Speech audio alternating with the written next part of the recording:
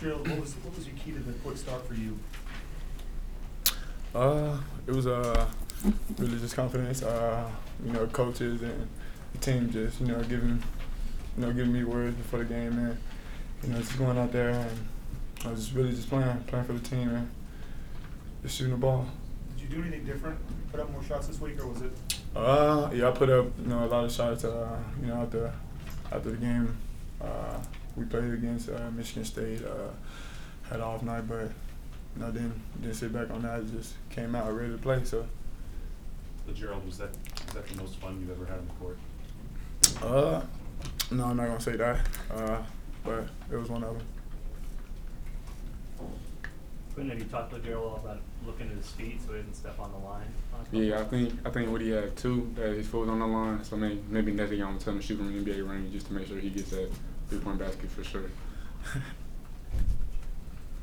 Was this a statement game for you, Lagerald? I mean, with all the press that your teammates have gotten, and the rep of you coming back this season for your senior season.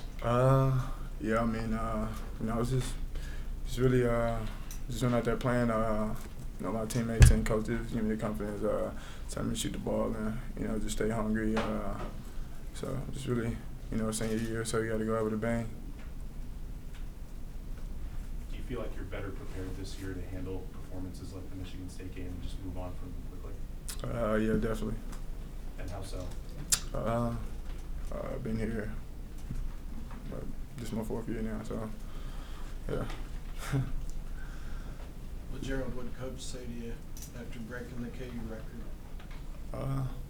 He was like, good shooting. He got some good compliments, but yeah, I don't know. I can't remember them jumps right now, but he told me some good things though.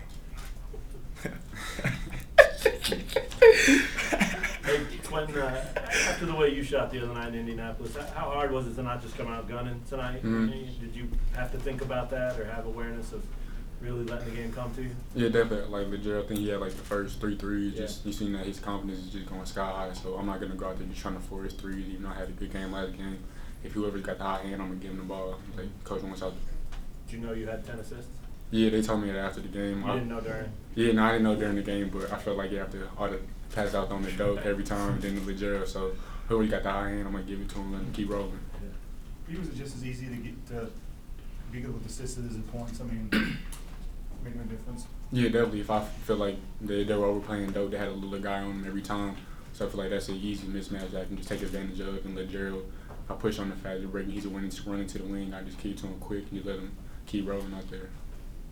Did you know during the game, Lagerald, that you had broken the record for most attempts for threes and making it without a miss? No, I actually didn't. I was just really just shooting the ball. My team and coaches just told me to let it go. So. What goes through your mind when you're continually shooting and making it, like thinking that you can't miss? Shoot the next one. Okay.